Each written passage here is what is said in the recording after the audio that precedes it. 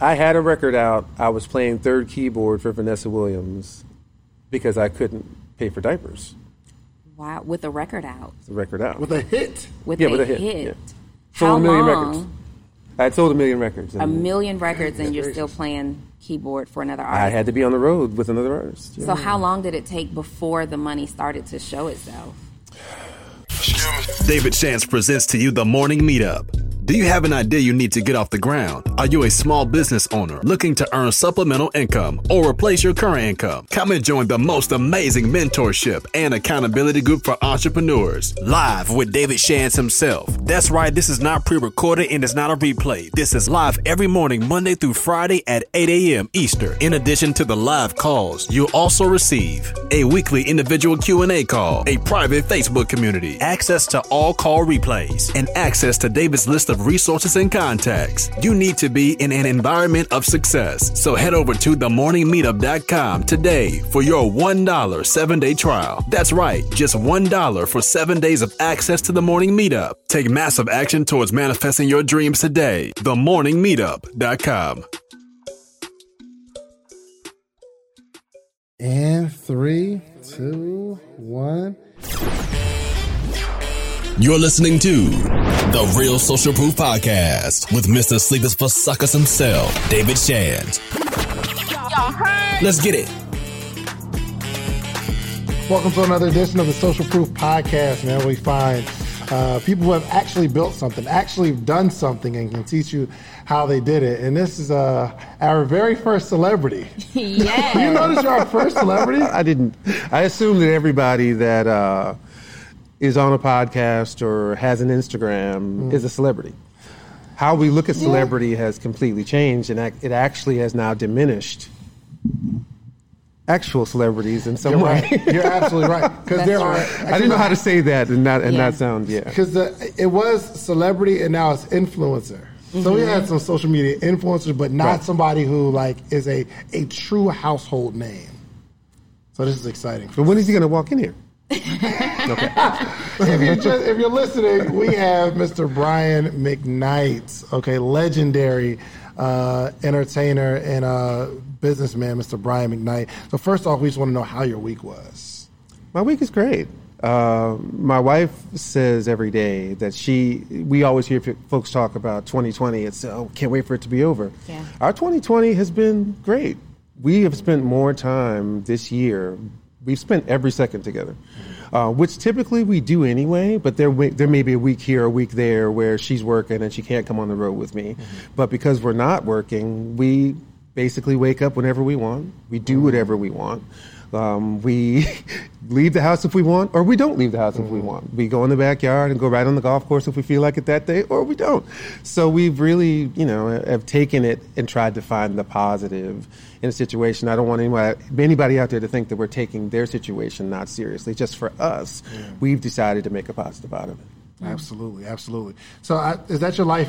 Has that been your life for the last X amount of years? No. So pretty much every year I do about 150 shows. Mm-hmm. Every other day you're on the road. Well, yes, that's the way it seems. Sometimes there's 2 shows in a day, but on average, I think it comes out to about 150. We've been together now for 7 years, and my wife has seen 800 shows. Wow.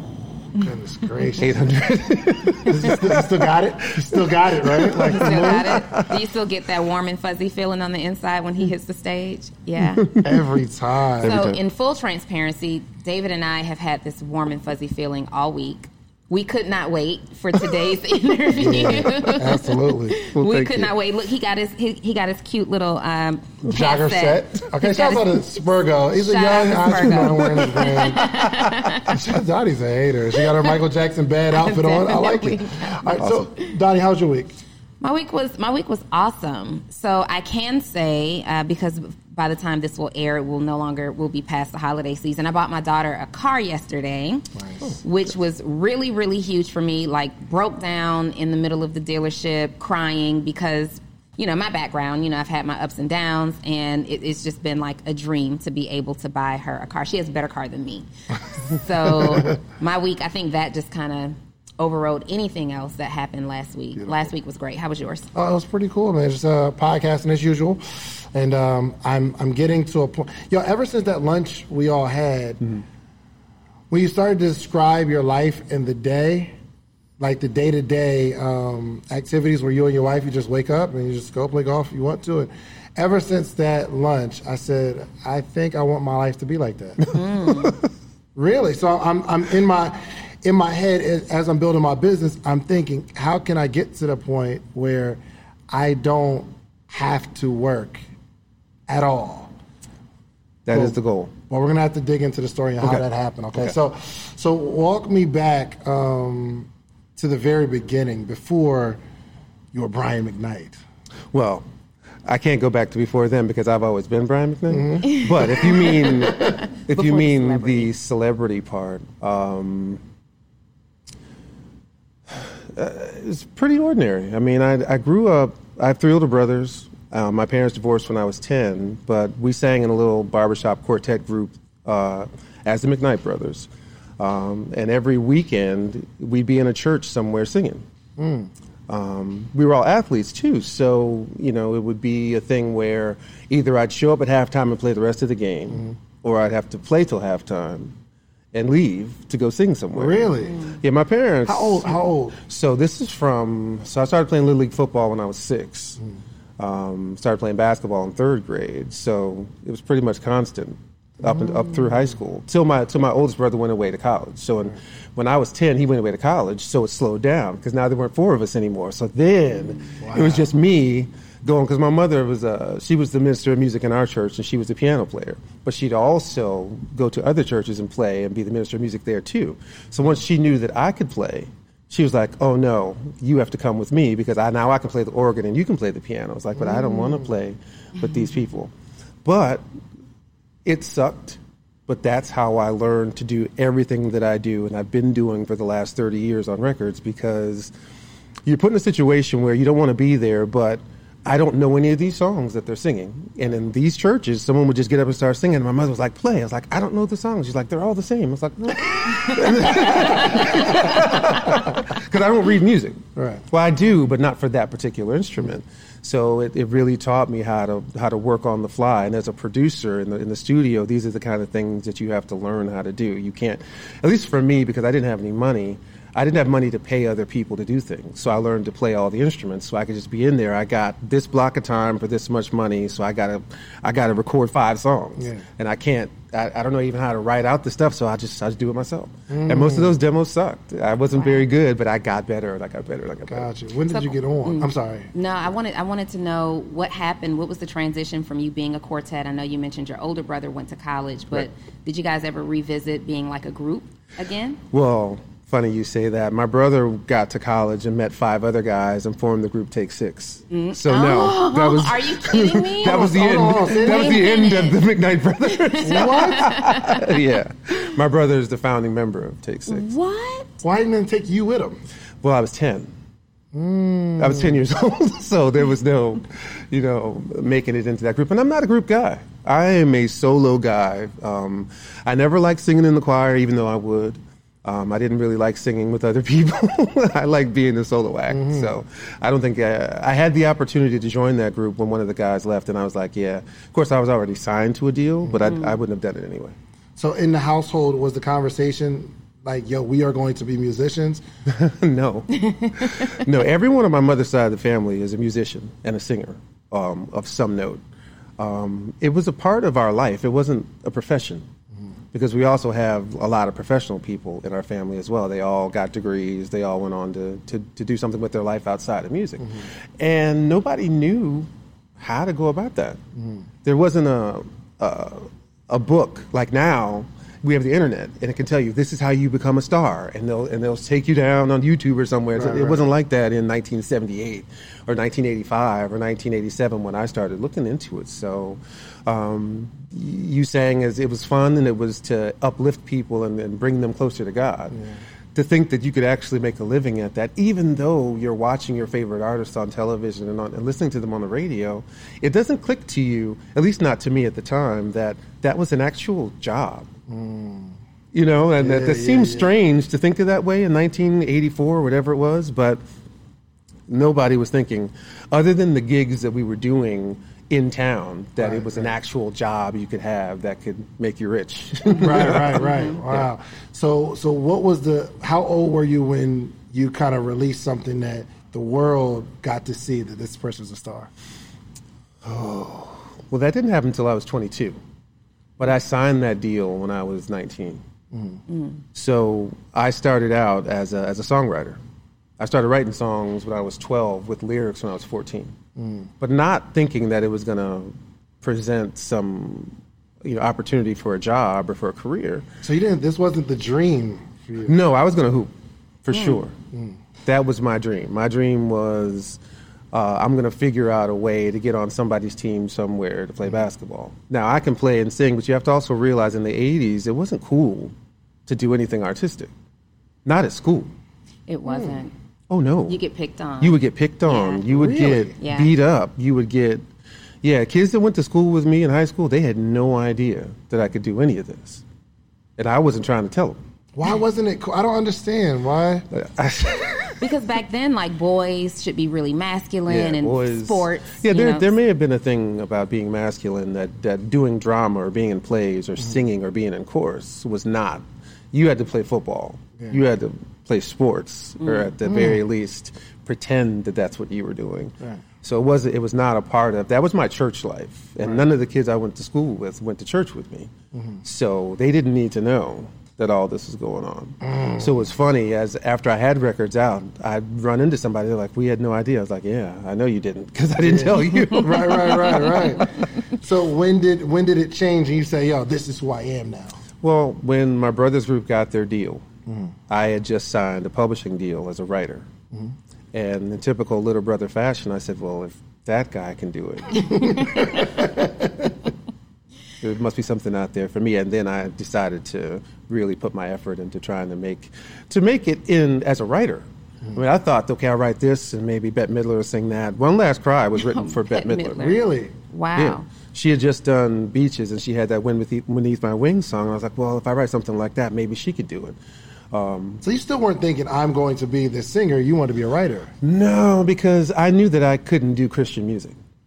And I didn't know what that would do to my family. So I said, if I'm just a writer, then I don't have to be out front. I don't have to, have a stigma or something. Because, coming up in the church that way, there's a huge stigma. You can't go out and work for the devil. Do secular music. You can't. and you know nothing about our church. Our churches, they're real staunch about that, because then your parents get this fellowship. Your family becomes pariahs if you're outwardly sinning. What? Oh yeah, it's crazy. It was crazy. So what was that transition like when you had to communicate to your family, like, I am going more into the R&B space? What was that conversation like? When I signed that deal, I thought my mother was going to freak. And she didn't, because I don't think she knew what was about to happen. I think that she thought that it was going to be kind of like what my brother did. And they continued to live their lives in a simple way, but they presented themselves as being these Christian upstanding guys, because we sing Christian music, right. But that doesn't necessarily mean our lives have to change. But if you do secular music, it automatically assumes that you're on the other side. I couldn't do that. I couldn't just do Christian music knowing that I can't preach to you about this life if I'm not going to live that life. So it makes more sense for me to do secular music and then put inspirational music on those records, because that's more of what life is actually like. Yeah. I couldn't be hypocritical. I'm not saying that they are. I think I did say that they were, but I'm not actually saying that they are. But that's a huge thing for me. But my mother didn't tell me not to. But at that point, I was 19, and she couldn't tell me what to do. And I did it because I felt that that's what I needed to do. Was there backlash for her? Absolutely there was. But there's a funny thing that happens that there's backlash for her. Oh, for sure. See, that's what I'm trying to understand. Mm-hmm. Why, if your child decides to go a certain route, the church... See, you all don't know about the Adventist church. See, there's. So you grew up Adventist. I grew up Adventist, and if your child is doing something wrong, let's say your daughter gets pregnant, or that your son is out here doing drugs or something, but you hold church office. Remember, my mother plays the piano and she sings in the choir. Now you can't do that anymore until you fix. That's crazy. Wow. What's happening? So did this change her position in the church? It did. It did for sure. Really? Until I became successful. Okay. This is like, that's my baby. Success changes everything. Well, no, even with the church members, they saw her differently. It wasn't so much of a bad thing anymore. The Because ties might come on in. That's right. We might. Can we get That's Brian right. in the church to sing this Sunday? Wow. Yeah. Wow. Goodness Yeah, so this went down a whole other tangent, but yeah, it's the beginning. Yeah. Wow. So Wow. 22 is when you kind of hit it big. 22 was that first album, but I don't think that's when I hit it big. I'm not sure back then on your first album, and I have to think back. And what year is this? So this is 1992. 92, gosh. 92. It takes a minute. It takes, from the books I've read, a good 10 years to become successful if you do something every day and you do it the right way.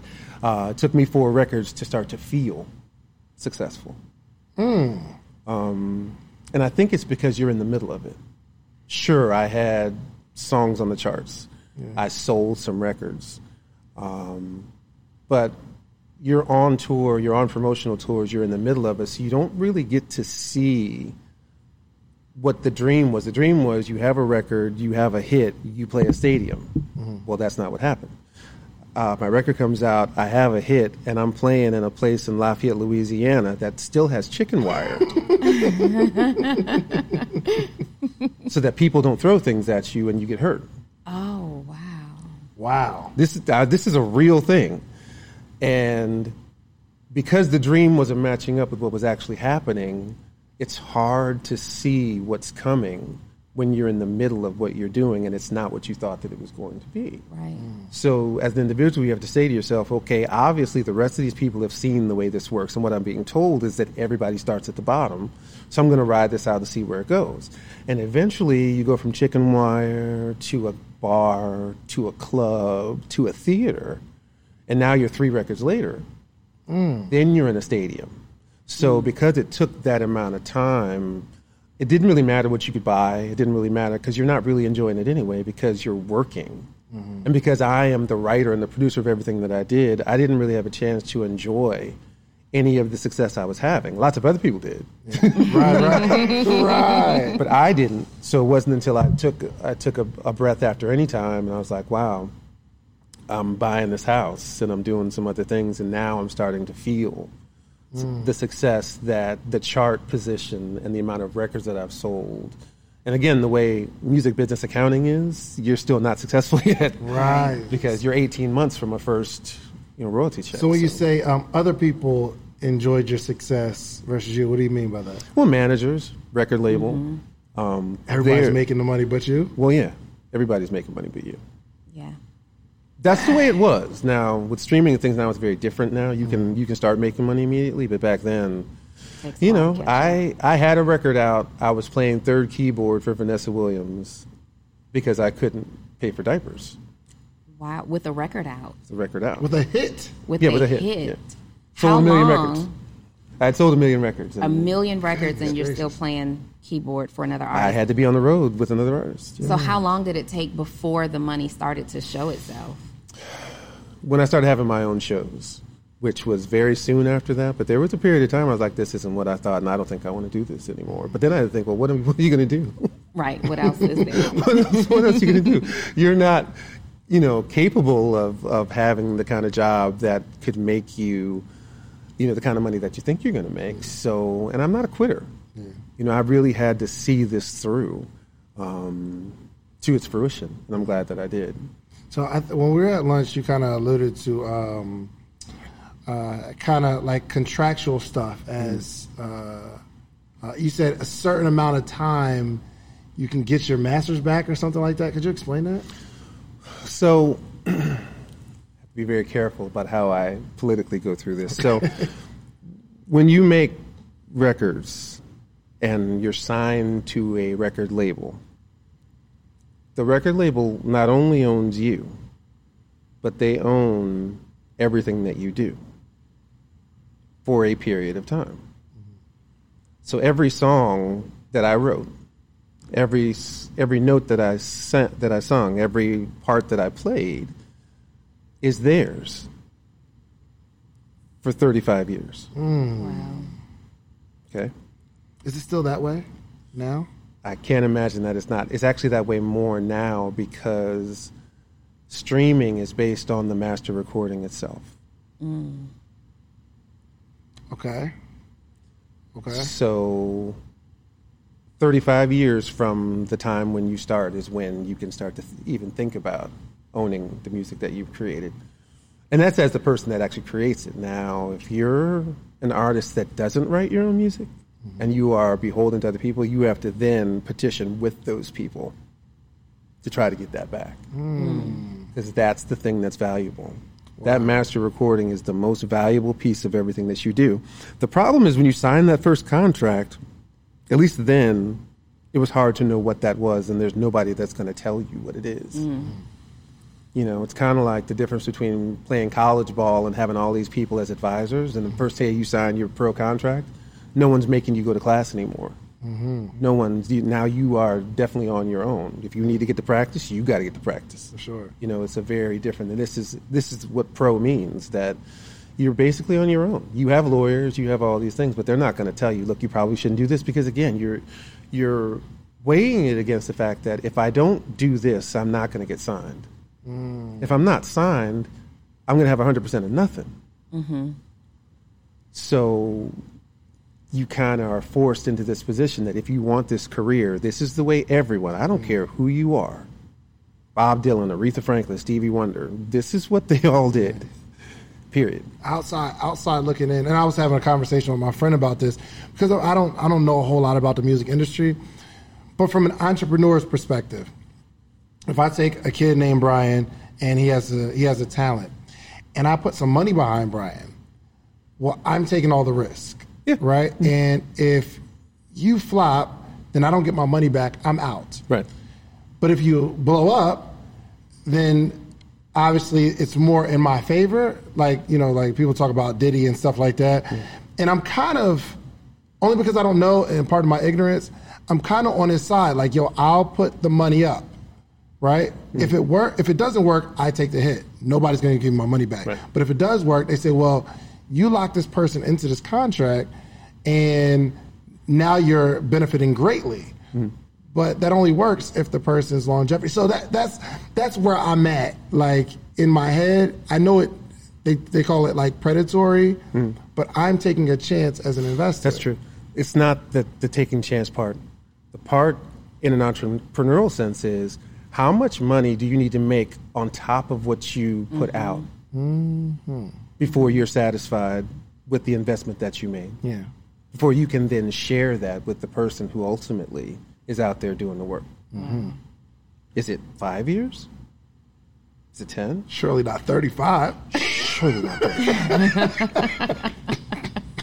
That's all we're saying. Right. Nobody, I don't think anybody's saying, well, you shouldn't benefit from this. The problem that most of us have is how much is enough. Because how long of a period of time are these songs even going to be viable? When they're not viable anymore in 35 years? Yeah.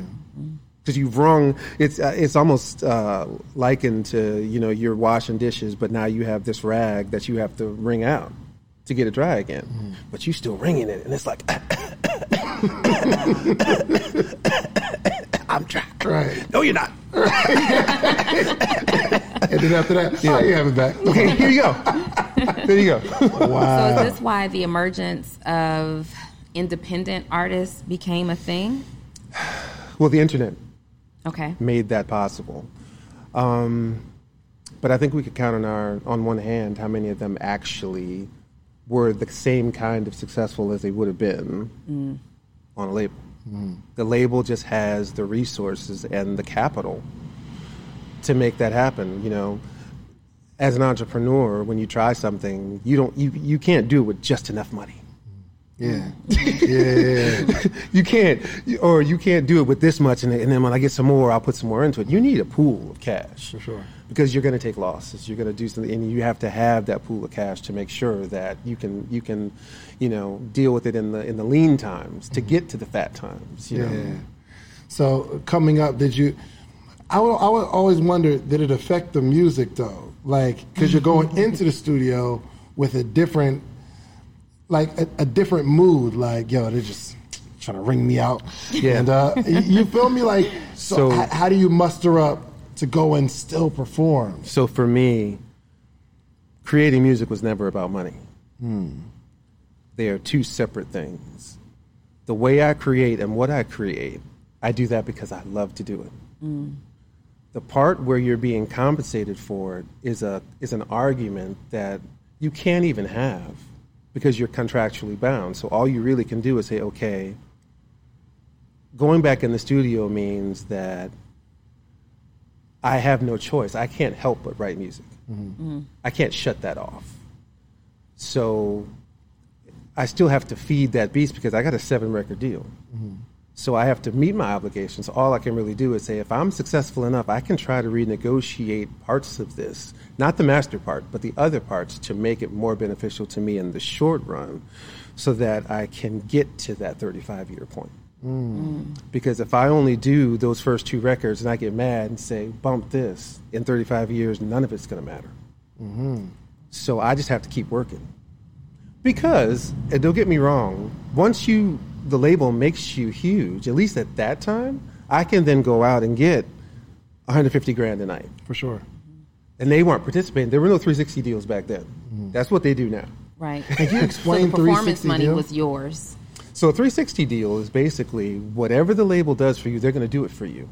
And they participate in everything, merchandising, touring, any aspect of your career. If you get a movie deal, they're going to go on that because they're out there promoting you in every way they can. The more revenue they generate, the more they participate. In our day, they only dealt with the record side. So they didn't have a piece of those other things. They didn't have a piece of, if I do a deal with Sears, they don't have a piece of that. If I do my touring, they don't get a piece of that. But 360 means they're out there all day long promoting you, making money, and they're going to take a piece of that, a lot of it. Gotcha. I think that's fair in terms of, like, so again, I'm entrepreneur.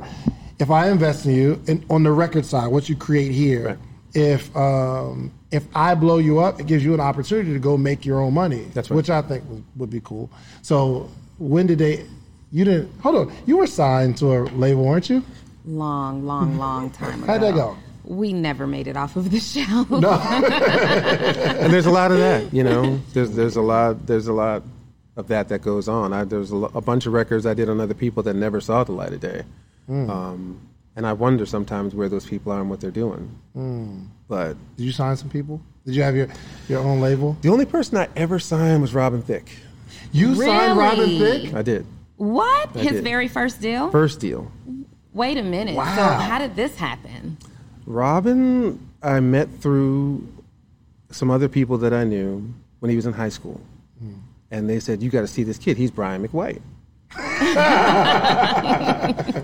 And that's crazy because I see it now. Yeah, as I'm thinking about it, I'm like, yeah. But I knew his dad, and I was cool with his dad, and, you know, I met him. We started hanging out. He played basketball, so we had that in common. And I took him in the studio, myself and David Foster, and we made this first record. At that time, Robin, I can't really remember why it didn't work out, but he wasn't either ready or whatever it was that was going on, and that it didn't work out. And then he signed the other deal, and then, you know, all the other things happened. But yeah, I signed him to his first deal. How long did you sign him for? I think it was about 3 years or so. In those 3 years, it wasn't working out. It just didn't work for whatever reason. I don't want to say what it was because I don't really remember. But it just didn't. Dang, that would have been cool. Yes and no. Why? I mean, why not keep going with signing people? Was it that one bad experience? And you're like, this ain't it wasn't worth necessarily the bad experience. I just didn't really have the time. Yeah, gotcha. Right after that, Anytime comes out, does $3 million, and then Back at One comes out, does $4 million. I'm way too busy to be over there trying to do that. So it didn't really. I felt better. Just listen. My favorite artist in the world to work with is me. Right. And honestly, when that started to happen, there became like this overwhelming number of artists who began to sign other artists, and they're all creating these labels. And I think that was a major shift in the industry because they were talent more than they were executives. Yeah, it's kind of like, if you're a football coach and you're the GM, it usually doesn't work. Yeah, for sure, for Usually sure, doesn't for sure. work. Yeah, like, yo, if you want to get me for 35 years, I'm going to get somebody else for 35. I'm gonna do that. See, I don't think I would have done that, but all those deals weren't actual label deals. They were imprint deals. You were still going through the label. Gotcha. And the label would give you a better rate, but they were still taking their 35 years. That's just by law. I mean, the law says that when you assign these copyrights, they have them for 35 years. So now in your case, you mentioned some of the music like fizzling out. Is this even going to still be relevant and marketable in 35 years? You made timeless music, hands down. Did you know at the time that you were creating, that you were making time? Like, was this intentional? Like, I'm going to get my money after 35 years. No, because you have to also remember that there wasn't streaming yet. The only reason why it's become viable is because the masters are what are most important now. Until streaming was a thing, you would have gotten them back, but they would have been nowhere near as valuable as they are now. And it's kind of detrimental what the labels did. When streaming came, it was very different than a terrestrial radio play. See, when my song is played on the radio, all that revenue is mine. When a stream happens, only 25% of that revenue is mine. Got you. And it's because they made streaming a licensing deal and not an actual song deal. Okay. Well, now how it makes it detrimental for them, now everybody wants their masters. They can't get them, Right. but they want them. And Taylor Swift is showing us that, you don't have to take it sitting down. So can you tell me what's going on with Taylor Swift? 'Cause I'm not familiar. Okay, so I don't know the nuts and bolts of it, Right. and I've gotten in trouble saying things before that I didn't know the whole deal, but I know she's not happy about the situation, and she's doing everything she can to get her fans to rally behind her to change the paradigm of the way music labels do business. That's the best way I can say it. So throughout your career, do you love every aspect of the career? Do you have like love hate with? No, I don't. What are some of the worst? What are some of the bad taste that you have in your career? I think the one that's the worst is the business side. The business side of things really make the artist the lowest end of the totem pole. Is that the case? That's the case. That is absolutely the case. Yeah. A lot of artists don't know that because they're doing so well, but they have no idea how well they could be doing if things were a little different. And we're not in a union. So, again, I'll bring up Taylor Swift. Because she's doing this, she's the first artist of her stature to take on this responsibility. Really? And what I hope happens that because she's doing a lot of other people of her stature will say, well, wait, it's what? They may not even know. But And then it might change everything for everybody. That's got to affect what she's able to do in terms of new music as an artist. Like, there has to be some animosity between her and her label. I mean, there may be, but the only person that she needs to be concerned with are her fans. This is the first artist that we've ever seen who is beseeching her own fans to say, look, you love me, right? Why would you then go over there and take all of your allegiance and put it with these people who are doing me wrong? How about you? Just give all that love to me, baby. Yeah, for sure. Give it all to me. Wow. Nobody's ever said that till now. The same ask as Dave Chappelle. Exactly. Yeah. Dave's doing the same thing. Yeah. Makes sense. You know? I mean, but think about it. That's a tough position to be in because you have to take the stand and you don't know when you're the first, you're the pioneer of this, you don't know what's going to happen. Well, that's This why it could had to be kill her. you. That's why it had to be her. Yeah. And I'm not calling anybody out. Well, I'm not even going to say it. Go ahead. I'm sorry. I almost messed up again. As you're navigating through your career, and now you're making some transitions in your life now, other than music. What's going on with Brian McKnight today? All I really want to do is love that woman right there. So sweet. And spend every second of the rest of my life just making her happy, which will make us happy. Okay. And part of that is being in a financial position to not have to be on the road, to not have to do the grind of that so much just to have that life. And that's where getting that ownership back of these things make so much sense as we're coming up on that 35th year. Oh, we're close. Yeah. Oh, we're close. We're very, very close. You're like the epitome of fairy tale, right? I think I said when we had lunch, do you say this all the time, fairy tale? I think I said when we had lunch, like that era of 90s R&B superstars, like especially being in Atlanta, we see them all the time. And these love music, baby making music, will you marry me music. And you see the artist in real life and you're like, you didn't believe any of that stuff you were writing about or singing about, did you? But you did. The way you love your wife just speaks for who you were at that time as an artist. Like, this is actually in you. Well, I will say this. I didn't feel that way about it either until I met her. Understood. So I can't fault them for the way that they are. They haven't met a Leilani yet. When they meet one, if they still do that, then you realize that they didn't meet Leilani yet. So I wrote what I thought was what people wanted to hear. I never felt that way. I didn't think it existed. I'd never seen it exist. Wow. I didn't think that. That's why if you really listen to what I wrote, I never wrote about forever till Leilani. I never wrote about being in love till Leilani. Really? I wrote about, my DVD player, and it kind of can fit into this relationship thing. You may not know that by listening to the lyric, but that's where it came from. Anytime was not about a lost love. It was about, between album 1 and album 2, there was a drop off in the amount of records I sold. So I can't remember why we fell apart from something that was so meant to be. Wow. It's And too here I deep. was basing my whole love life off of the song. Wow. It started off that way. It was like, okay, this is too deep. Let me still have your picture in the frame. Let me, being good enough to create the scene, and we get that from movies, to create a scene of something that's abstract that people can still make a part of their everyday life without it being based on anything. You write all your own songs? Yes.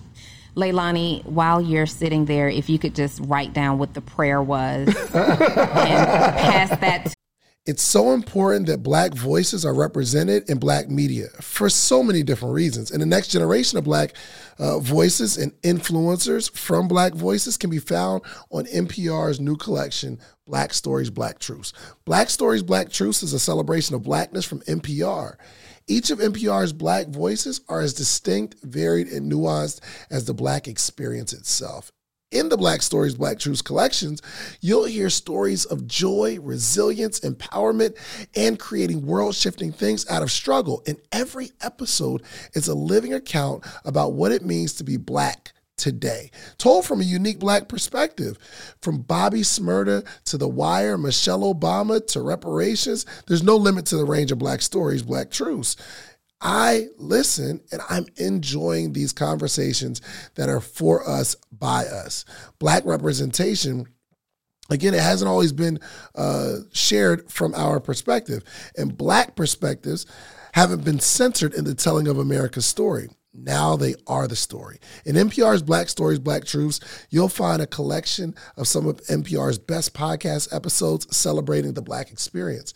Here are a feed of episodes from across NPR's podcasts that center Black voices. It's NPR Noir. Turn on NPR today and hear a range of voices as varied, nuanced, and Black as the country we reflect. Stories should never be about us without us. Listen to the Black Stories, Black Truths on NPR, wherever you get podcasts. All right, let's do some quick math. The less your business spends on operations, on multiple systems, on delivering your product or service, the more margin you have and the more money you can keep. But with higher expenses on materials, employees, distribution, and borrowing, everything costs more. So to reduce costs and headache, smart businesses are graduating to NetSuite by Oracle. NetSuite is the #1 cloud financial system, bringing accounting, financial management, inventory, HR into one platform and one source of truth. With NetSuite, you reduce IT costs because NetSuite lives in the cloud with no hardware required. Access from anywhere. You cut the cost of maintaining multiple systems because you've got one unified business management suite. It just makes sense. You improve efficiency by bringing all your major business processes into one platform, slashing manual tasks and errors. Over 37,000 companies have already made the move. So do the math. See how you'll profit from NetSuite? I know you see it. Listen to me. If you have everything scattered in business, you cannot grow. And everything is more expensive when you have more and more processes layered on top of each other, more and more softwares. You got to get out of that. And it will improve efficiency and cut costs. By popular demand, NetSuite has extended its one-of-a-kind flexible financing program for a few more weeks. Head to netsuite.com/socialproof. That's netsuite.com/socialproof. netsuite.com/socialproof. Hey, y'all, I ain't gonna lie, man. They sent me this Eufy lock. Think about being on the couch. Someone rings the doorbell. Your child left their key at school, and they need you to get off the couch to open the door. Well, you don't have to do that anymore with this Eufy lock. You can open, unlock, see who's at the door all on your phone. It's super easy to install. You can set up with just a Phillips screwdriver, no drilling required. It's keyless entry, so it's no more fumbling for your keys when your hands are full coming from the grocery store. 0.3 second fingerprint recognition. Listen, you put your fingerprint on there. You don't have, even if you got your bags, you put one finger out there, boop, you get to unlock your door that way. No battery anxiety. You don't have to worry about the battery dying. Quick charging, it's incredible. Also, passcode unlocking and remote control with a 2K clear sight camera so you can see who's at the front door. You're in control anywhere from the app.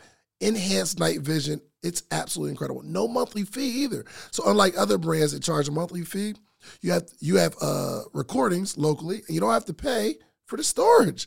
Customer support is on 10. Listen, Eufy is on standby for you 24/7, so you can enjoy a worry-free experience with an 18-month warranty, all backed by our professional customer service team. Listen, you can contact them anytime, telephone, email, or live chat. Okay, listen, you need this Eufy lock. You need to look it up. All you have to do is go to the official website, Eufy, EUFY.com. I just ordered mine, okay? I love this product. It is incredible. It's a game changer.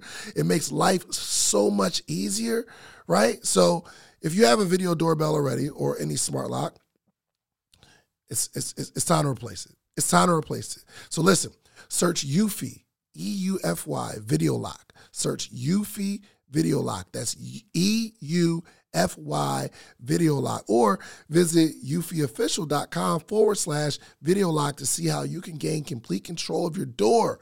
Okay?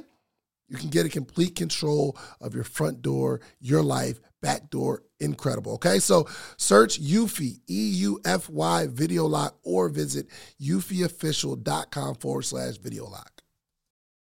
To me on your way out, I would definitely. What was the prayer? No. So you write all your own songs. Yeah. Most artists don't do that, do they? I don't know. I wouldn't know the liner notes to know what they do. I just know, and again, I live in this little Brian world where I do what I do, and occasionally throughout my career, I've allowed people to come in there if I'm producing them to see what I do, and I've realized that I'm very different than a lot of other people. Right. And I don't have a lot of patience. And it affected the way I worked with other people. And I had to stop doing it because I didn't really know how to be. I've watched other producers work, and they're very good at giving praise and encouraging, but I work very fast because I hate being in the studio. Really? Well, if you're there too long, your judgment can be impaired. Your ears get tired. Start changing stuff. So you'll do a vocal with someone, and as a producer that I have gotten the absolute best out of this person. There's nothing more they're going to be able to do. Mm-hmm. You finally have it. They take it home that night and they come back and say, well, I want to fix X, Y, and Z. Mm-hmm. I'm like, I can't work like this anymore. right. So I just had to, and I'm not saying that that's a bad thing. It's just a difference in, the way we do things. So I just retreated back. It's like I'm just going to focus on Brian McKnight, the artist, and call it a day. And I'm sorry. Do you plan on creating more albums? That's interesting. I said this last one would be my last, number 20. And I'm not wavering from that. I will always create music. Okay. Whether I release it or not, we'll see. You've collaborated with a lot of people. What were some of your most memorable collaborations?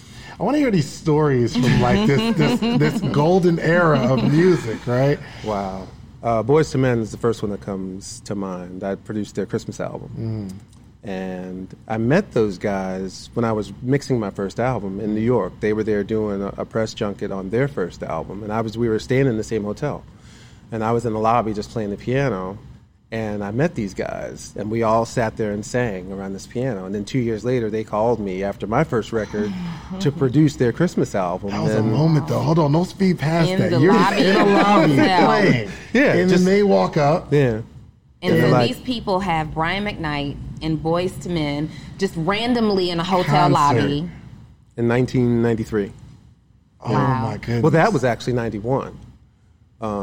They called me in 93 to do the Christmas album, and they're on tour, a world tour. I mean, this is one of the biggest groups in the world at the time.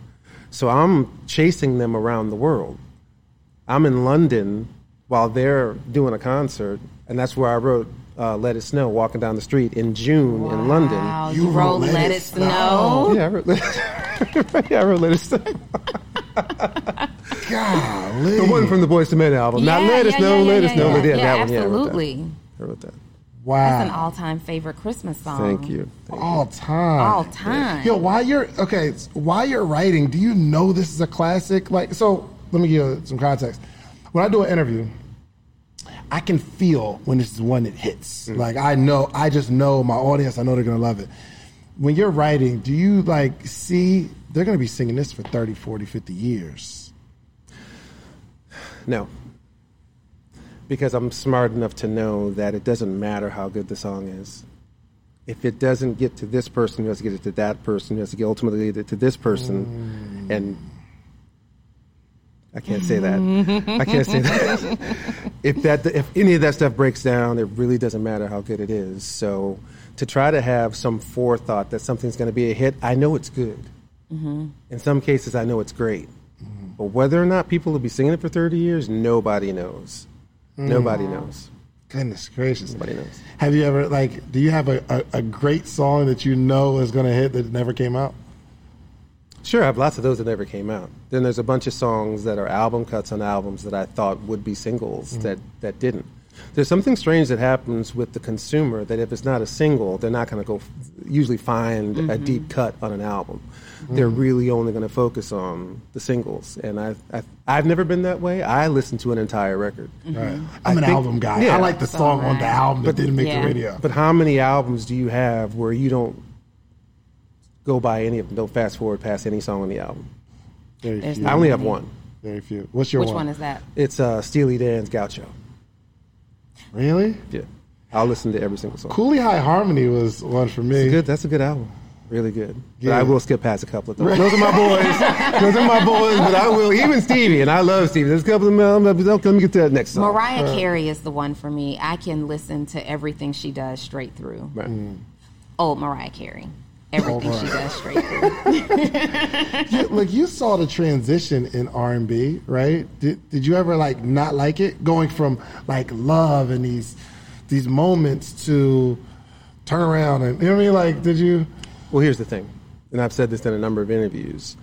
The problem with R&B is that we keep calling everything that somebody black does R&B.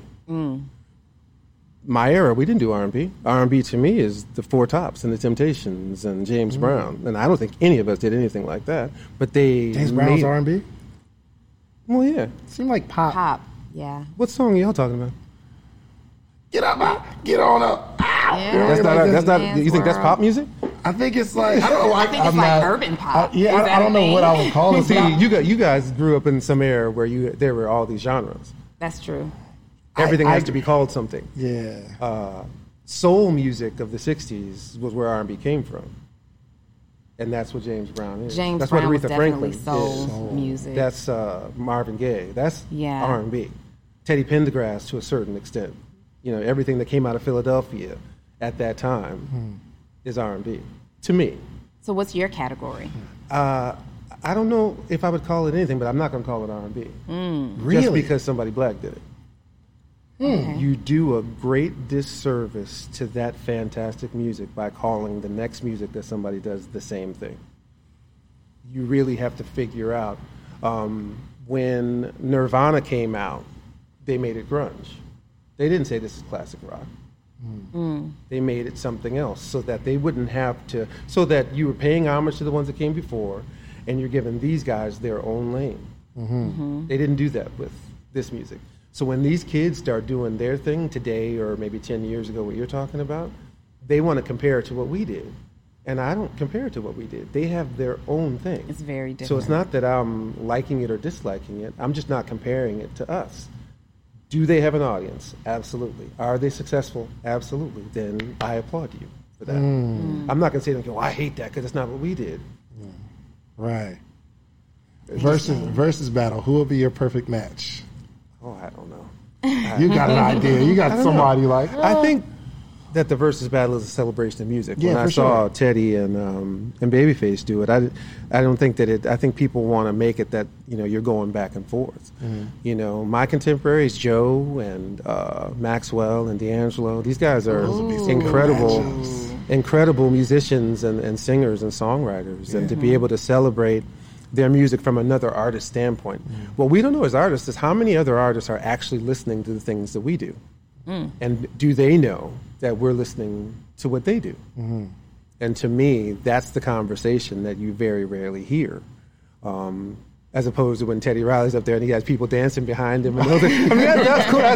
That's cool. But it'd be great to have that conversation, just to know. I don't know how many other artists out there listen to what I've done, So or how they what- feel about it. What artist, what's on your playlist right now? Oh, I listen to the same 4 records. It drives my wife crazy. Really? That I've been listening to my whole life. You just listen to the same songs over and over again? Yeah, I really do. What are those? So Stevie Wonder's Songs in the Key of Life, Donald Fagen's solo record, which is The Night Fly. There's various Steely Dan records I listen to. Commission, The Winans, Kenny Loggins, Mike McDonald, James Ingram. You listen to your own music? You know what I listen to? I listen to the original demos. I don't listen to the mixed album versions of the songs because something gets lost from the magic of when we recorded that night. Gotcha. That the mixes are made for radio. Those monitor mixes I do when I first finish the song, that has all of the grit and the things that you have to filter out for radio. Do me a favor real quick. Imagine you were kind of in like this grandpop chair and you had like kids around and you were going to tell them stories from this golden era. I would love to just sit here and listen to some stories about how you ran into like Boyz II Men and you and Maxwell had this moment, and I wish there were a bunch of those. you got some stories. I really don't. And I mean, Vince will tell you, my stories are about the athletes and my friends that I hung out with. I didn't do the industry thing. I never did. And I wish I'd done it better. I think I'd be much bigger and much more revered if I knew how to do the Hollywood thing. I've watched people walk into a room and they immediately turn it on. Hey, man, yeah, all right, cool, you're the man. I love you, you love me, and it's awesome. I don't have that BS part. I don't. So you're an I introvert. don't. It's not really. I'm an introvert. I like to. I don't want to just jump in the pool. Let me get my foot wet a little bit. Right, let me see right. let me get the Yeah. lay of the land. And for sure. I always assume that nobody knows who I am. I always Really? assume that Really? they're not paying attention. Let me tell you why. Really? I'll tell you why. The minute you think people know who you are, you're going to run into somebody that says, wait, who are you? I'd much rather be surprised that you know who I am than assume you know and then you don't know. And now I'm like, right. You know, that's just who I am. I kind of factor Brian McKnight out of the equation. I'm just B. I'm Brian. Yeah. My wife gets very mad at me because, you know, I think somebody doesn't know, and then they're like, see, they knew, and they didn't, you know. You know what? The day that we met you for lunch, we went to Shan's. His palate has some maturing to do, but we went to his favorite restaurant on planet Earth. Oh my God! The Cheesecake Well, let me Factory. ask you a question, Brian. And Do you when eat church's chicken? Do you eat church's chicken? No, I don't eat. Me neither. There's two of us on this show right now that doesn't eat church's chicken, and she's talking about me about Cheesecake Factory. You like Proceed. Church's chicken? Leilani's like, I like Church's chicken. I don't. For the record, I don't eat Church's chicken. I eat Church's chicken's biscuits and okra. Okay. However, when I found out we were meeting you at lunch at the Cheesecake Factory, I'm like, this is what we're doing today? That was Vince's Brian idea, McKnight first. at the Cheesecake Factory? Well, I would say that idea. Vince loves Cheesecake Factory. Come on, Vince. We have to That's do why better. he gets there and everybody there knows him. We have to do better. But So- Vince doesn't look at Brian as Brian McKnight. It's I like, my boy B, understand, let's go eat. But we definitely looked at him as Brian McKnight, right? And 100%. I definitely would have appreciated a different... First of all, I'm just tired of the Cheesecake Factory. Just FYI. We're not doing it anymore. Yeah, that's where our meetings are all the But time. I found that you're very approachable in that sense. Like, you came, you showed up, and you had your lovely family with you, and we had a good time. Like, we ate a lot of food and had a good time. But I will say this: if Vince hadn't been my friend that asked me to do that, it wouldn't have happened. You wouldn't have been... So I'm not sure if we are necessarily approachable, and it's not that we're not approachable. It's just you just don't know who people are. You don't know what their motives are. Okay. We live in a world now where, and maybe we shouldn't watch all these crime shows, but I'm addicted to that. Right. you just so we keep our thing really, really, really small.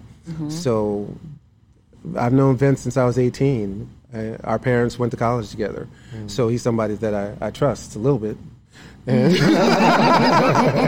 you know, when he says it, then I came. So I understand why people would think that we're not approachable, because I don't walk into a room letting everybody know that I'm there, and we're just, if we're someplace in public, we're there to do. We're there to do. We didn't come in to say, "Hey, you know I'm here, right?" Right. You know I'm here, right? But you walk in a restaurant, then you hear your music on the radio. You're like, okay, I'm flattered, but you don't have to do that. Yeah, for sure. But ka-ching, because I'm getting that royalty. Anyway, So you're not necessarily... You're just protecting yourself and your family. my family for sure. Absolutely. Yeah, and you have to, because, again, you don't know what people's motives and intentions are. Yeah. Yeah. Did you ever, because I read this quote that people spend their whole lives looking to get recognized in entertainment. Like, I want to be this star. And then you become a star and you wear real dark glasses and you try to not be noticed. Did you ever experience that? No, because again, I'm also assuming that nobody knows anyway. And that's just a little game. Even on my concerts that I know are sold out, I play this game with myself that says nobody's going to show up. So with that thought, would you run into Target if you needed something? We're in Target all the time. Really? All the time. Brian, you seem so cool. You just seem like you'd just be out at Target, you just randomly see my man's. You know what I mean? Like looking at What the I prices, find- like, Looking at the deodorant, you like, feel oh, me? this is new. You just seem real regular. Yeah? We need toilet paper. We need paper towels. We need deodorant and shampoo. And, well, my wife's not going to get shampoo there, but I will. Yeah. Body wash, you know, what are you going to do? I mean, you can't just get everything, you know, delivered to the house. I mean, I guess you could, but You couldn't now. we like to get out. We like Target. We don't like Walmart so much, but we got in trouble for putting that on Instagram too. Well, this will because be of the on stuff, YouTube. not because of the stuff in there. It's just, you know, It's a different environment. It's a different environment. different And they environment. know it's a different environment. They know For sure, it's for different. Okay. Yeah. They know. Do you ever get frustrated though? I mean, it's going to be, well, you know what? Nobody like really stopped and said, Brian, you're eating. Can we take a picture? You know, while we was at Cheesecake Factory that day. But do you No, ever not to get- laughter. You know, sometimes you get folks that are respectful, and other times you don't. Do you ever have to assert yourself and say, no, now is not the time? Yeah, Yeah. yeah. Do you feel bad about But it? I don't feel bad necessarily. I try to be as magnanimous as I can be. Listen, I'm with my family.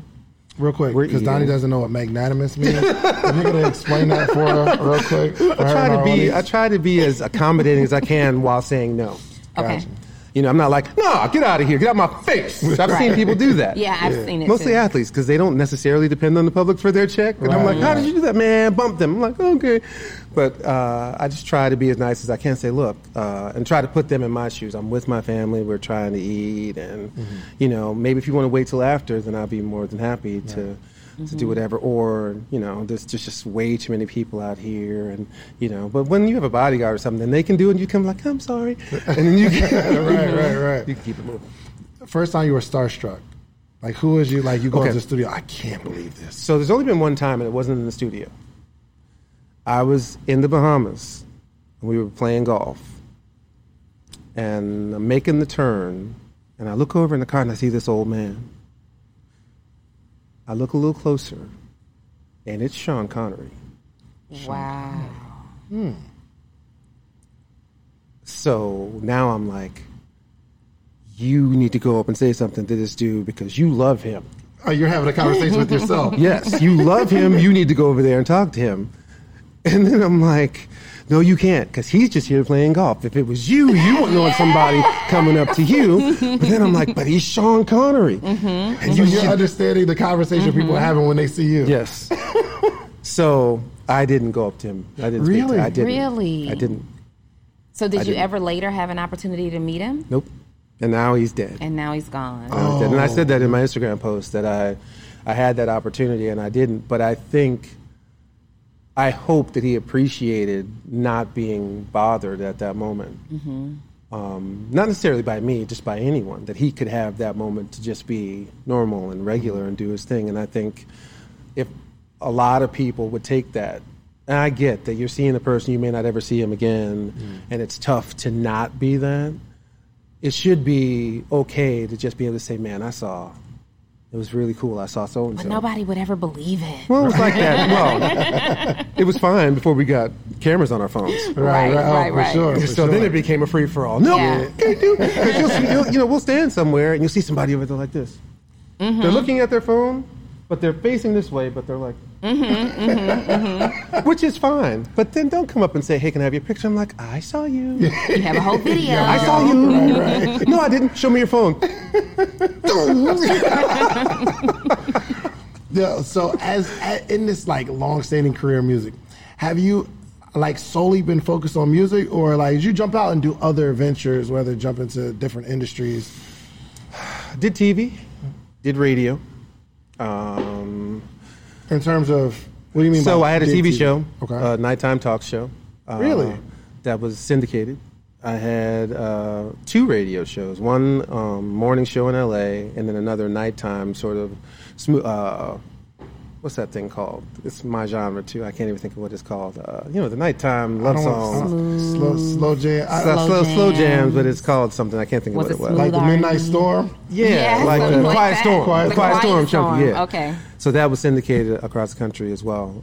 So I've done a couple of different things. I did Broadway, but that's kind of the same. I've been in a few movies as an actor as well. But music has always been my focus. But in terms of, you didn't like get into like other business ventures or tech or.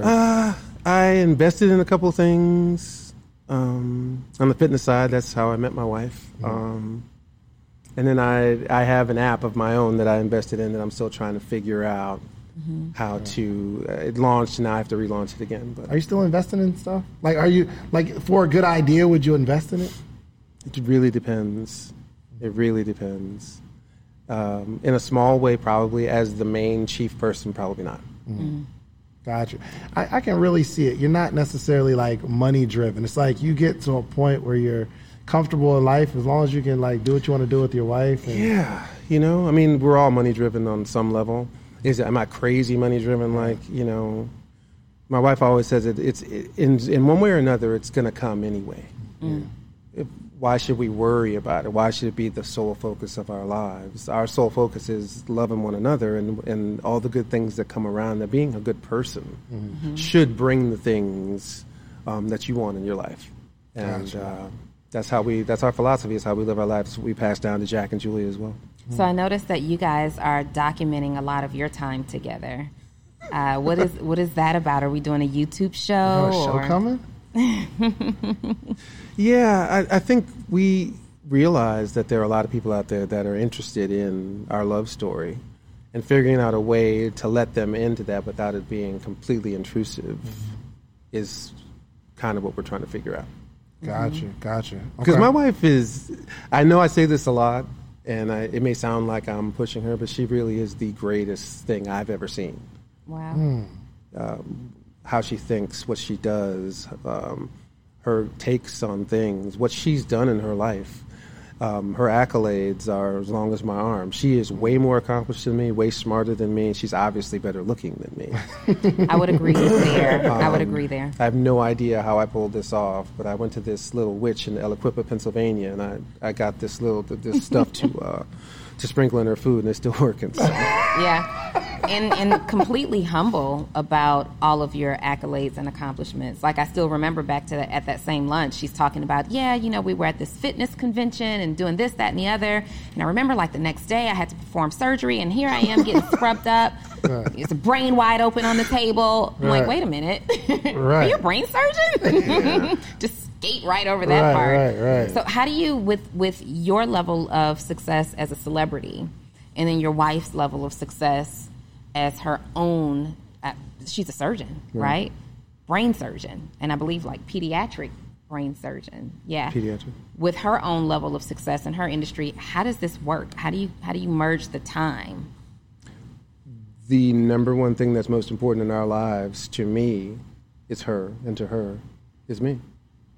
In the midst of all of this, concerts, tours, songs, surgeries, ups and downs where that's concerned, research, the consulting that she does, everything, she still makes me the priority. There has never been a time in any of that I thought that I wasn't on her mind. Wow. And I like to believe that it's the same thing for me in my work, that every song that I've written since we met has been about her. So my work is her. There is no separation between, we don't have separate lives, even though she has a career and I have a career. Our lives aren't separate. I think that is probably the key to having a successful relationship. And on top of that, you have to be extraordinarily hot for her, and she has to be extraordinarily hot for you. So if any of those things break down, and the most important ones are the ones I said last, it starts with that. And then we have the rest of this, so. What is love? You could, define it. Somebody asked me that question the other day. Yeah. And they said, it was Joe on the interview. It was on our last interview. How would you define love? And I think I started rambling off some stuff that didn't really sound that my wife wouldn't probably like. But how would you define love? Well, love itself is having an extraordinary affinity for something. That's not in love. You didn't ask me what in love is. You asked me what love is. Well, now what's in love? See, in love is there is nothing more important than what I feel for her. Not even the air that I breathe. Wow. You can't even teach that, though. How do you get what's to the that? model No, for you that, can't right? teach that. You can't. When it happens to you, all of a sudden, whatever you were is no more. Like, me there's ask you no something. how to be an in-love seminar. But let me ask you this. Is there a way you could have messed that up? Like, in your head, you're talking to yourself almost self-sabotage, especially because you haven't experienced it before. What could have happened is if I didn't recognize what she was, because I was so far into that world you were talking about. Okay. Of not believing in it. The machismo of man that says, I need to conquer everything. I need to be this player that I've been taught to be by my predecessors, by my brothers, by my uncles, by all of those people. Surely there can't be one woman that can make me feel this way. My heart beat for the first time the day she walked down that aisle to me at that fitness convention. Wow. It never beat before that. I was Spock. Now, if you were a Star Trek fan, Spock was analytical. There's no feeling. Feeling doesn't exist. It's illogical to feel. So you can imagine at 42, I see this goddess angel coming down the aisle to me, and now all of a sudden what is this? Right. What is this? So messing it up would have been to ignore that and try to be safe by not now having a heart and not recognize if I lose her, I go the rest of my life wondering how my life could have been. And I guarantee you my life would be in the toilet right now if it wasn't for her. So the moment you see her walking down at this convention, and then you guys start dating, you exchange information, you start dating, was it an instant shift for you, or was there a period of transition that said, okay, I have to lay these old ways down and shift? Or did you just kind of know so much? I think I knew immediately. I think it's tough to know because I was insecure. I know who she can get, and they're way better than me. You were insecure. Yeah, for sure. You've always been that way? No. If you don't feel, how can you be insecure? Having a woman like this, who's the only one like this, want to be with me, knowing that there are 10 billionaires lined up who all look better than me, who all have more money than me, who all could do more for her than I could ever do as a declining R&B star. That's insecurity, Jack. That's I mean, how do you put that into, anything?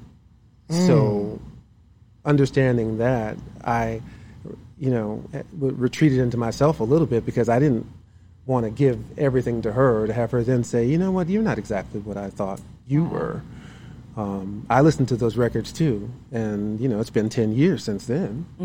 Wow. So, but the transition was, you had to say to yourself, look, I'm just gonna, if I don't do this way and I lose her because I'm an idiot, then it can never be the dream that I have.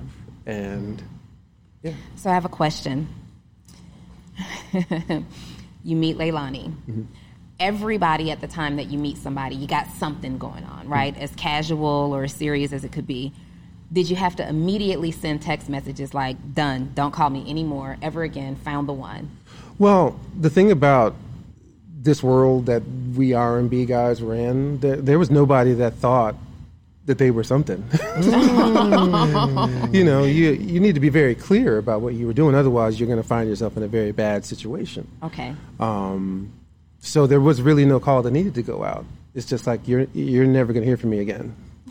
That's it. Wow. That's it. And then, you just never... Was there ever any... Because, I'm trying to understand this level of in love that you're at. Because you're kind of stoic in relationships first, and then now it's this moment, and it's like, oh my gosh, something's happening to me. Right.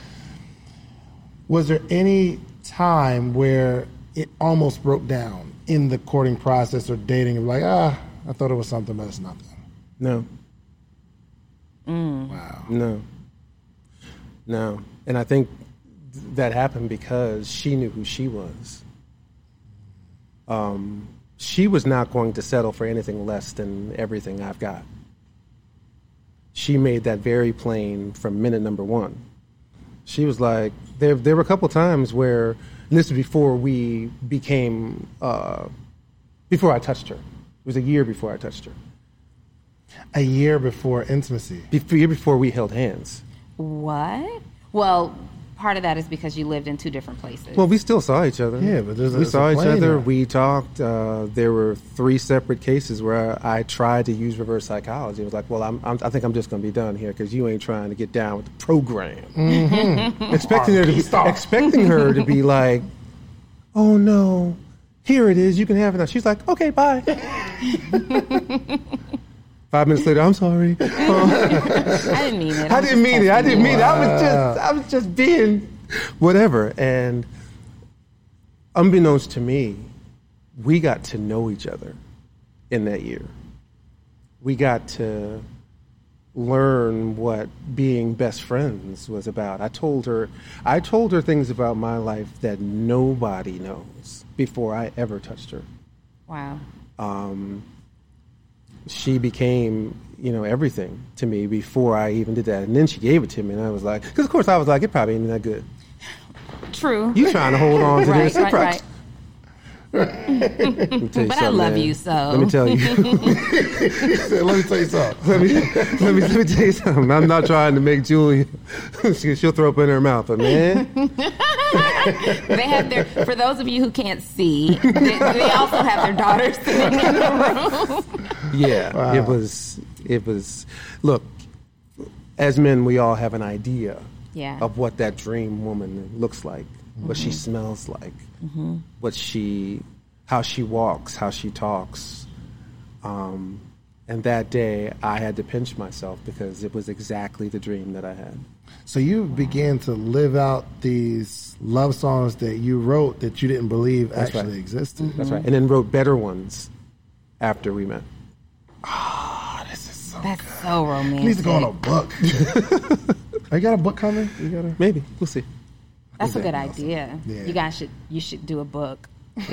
Well, look, we don't want to hold you too long, man. I think this is very, very valuable. And to get to know the person behind the celebrity. And you are a real cool person. Like a person I hang out with. You know what I mean? Like you see celebrities, they're just whatever they are, they're so distant. I'm like, yo, he'd be a really cool best friend. You know what I'm saying? I'm just a Okay, regular Vince, dude. he's coming for you. I'm regular. I want to hang out with you guys. Let's play golf. Can we do that? It's a regular dude, man. We just like to keep it very low key. Who are some of your closest industry relationships, though? Well, the guys in Boyz II Men for sure. I mean, we've been lifelong friends with those guys. Timberlake, but mostly athletes. You know, Scott Burrell, who played with the Bulls. You know, during that, he's a really good friend of ours. And knowing about, I mean, I'm cool with Tiger, cool with Michael, cool. You know, these the guys I really look up to. I believe in life you should friend up. You should friend up. I'm sorry if that seems elitist. How'd you become friends with Mike? Like, He was a fan. He was a fan, and at the time, his first wife was a fan too. So they came to some shows, and we became cool. And because I hoop, you know, we have that in common. We play golf. did you play against Did you Mike? play- I did not play him? golf against Mike, and I didn't play basketball against him either. No. Okay. No, but I did when he was shooting Space Jam. They built a gym for him at Warner Brothers, so we'd all go and play. The times I played, he was working out or he was on set, but it didn't work out. Could you have beat him in a one-on-one game? No, nobody can beat him. Just wanted to make sure. Couldn't beat him now. If I was 26 then, he's, you know, and the guys on his own team can't beat him playing one-on-one now, and they play in the league. Well, how is Mike behind the scenes? Michael Jordan is, again, one of these guys who, while you're with him, you won't realize that he knows who he is. But he might do something that then reminds you that he does know who he is. I'm not going to tell you the exact story, but we were in Vegas, and he was gambling, and he wasn't even using his own money. And he was still gambling like it was his own. And I'm not going to tell you what he did, but... See, I want some stories like that, man. You said you got no We want stories. You those got kind of stories, stories. right? Okay, so Steve Wynn owned the Bellagio at the time. He sold it again and built his other casinos across the street. This is my last toy, and I got to leave. Okay. So the Bulls are there playing in an exhibition game in the summer, right before, at the end of the summer, going into training camp. So he gives all the players, Steve Wynn gives the players money to play. Not a lot, you know, but to keep them in the casino, whatever the case may be. So Michael's playing blackjack, just him and the dealer. I'm standing there. Now remember, he's not playing with his own money. Right. He gets 18 or whatever, or 13. He wants an 8. He tells the dealer, I want an 8. Remember, it's not his own money. Dealer gives him a face card. He takes the face card and he throws it back at her and says, I said, I want an 8. Michael Jordan. Kept dealing to him. Oh, my goodness. All right, well, look, man, thank you so much. We're going to do a quick commercial, and then we're going to have you close this out, okay? Let's take 30 seconds. This episode is sponsored, as always, by The Morning Meetup. The Morning Meetup, the only community that gathers entrepreneurs every single day, 8 a.m. to 9 a.m. Eastern Standard Time, Monday through Friday, to help you grow your business, start your business. I started it, yes, but the community is what makes the community what it is, okay? We have over 300 entrepreneurs that gather every single day from all across the country just to connect and fellowship. I believe if you're in the right environment for success, you'll become successful. So go to themorningmeetup.com. Donnie Wiggins. And this program is also brought to you today by Six Figure EDU. That is Six Figure EDU. One more time. Six Figure EDU, the only community that helps to create and develop coaches and consultants from scratch. And that means if you have a book inside of you, if you want to create a program, if you want to coach one-on-one, you have some services that you want to offer, you need to come and see us inside of Six Figure EDU. And also, if you are an entrepreneur, preferably service-based, a coach, a consultant, you do some kind of a service, I help you to take the overwhelm out of what to post on social media. So don't struggle with that anymore. Be consistent with your content. Join us by texting the words POST to PAID to 404-737-2767. Cool, man. Thank you so much for coming by. You got it. Go ahead and let everybody know how they can find you, any projects you got coming up. Latest record is Exodus. You can find that on srg.com and everywhere you stream or love music. My Instagram is Brian McKnight 23, Twitter at It's B McKnight, and Facebook / Brian McKnight. Cool. And close this out with a word. We have a big group of entrepreneurs or people who have a dream and they may be discouraged at the time. Just close this out with a word of wisdom, something you can share with them. Well, when I was a kid, we had this. My mother had these plaques in the house of all these sayings, and this one, as my family laughs at me, I live it every day. Success comes in cans. Now you might say, how does success come in a can? Because failure comes in cans. You can't really close it out any better than that right there. That's man. it. Again, make sure you go follow Brian McKnight. Make sure you follow Ms. Donnie Wiggins and myself, okay? So go get you some social proof. Go build something and then teach somebody else how you did it. We are out of here. This is the story of the one. As a maintenance engineer, he hears things differently. To the untrained ear, everything on his shop floor might sound fine, but he can hear gears grinding or a belt slipping. So he steps in to fix the problem at hand before it gets out of hand. And he knows Grainger's got the right product he needs to get the job done, which is music to his ears. Call, click Grainger.com, or just stop by. Grainger, for the ones who get it done.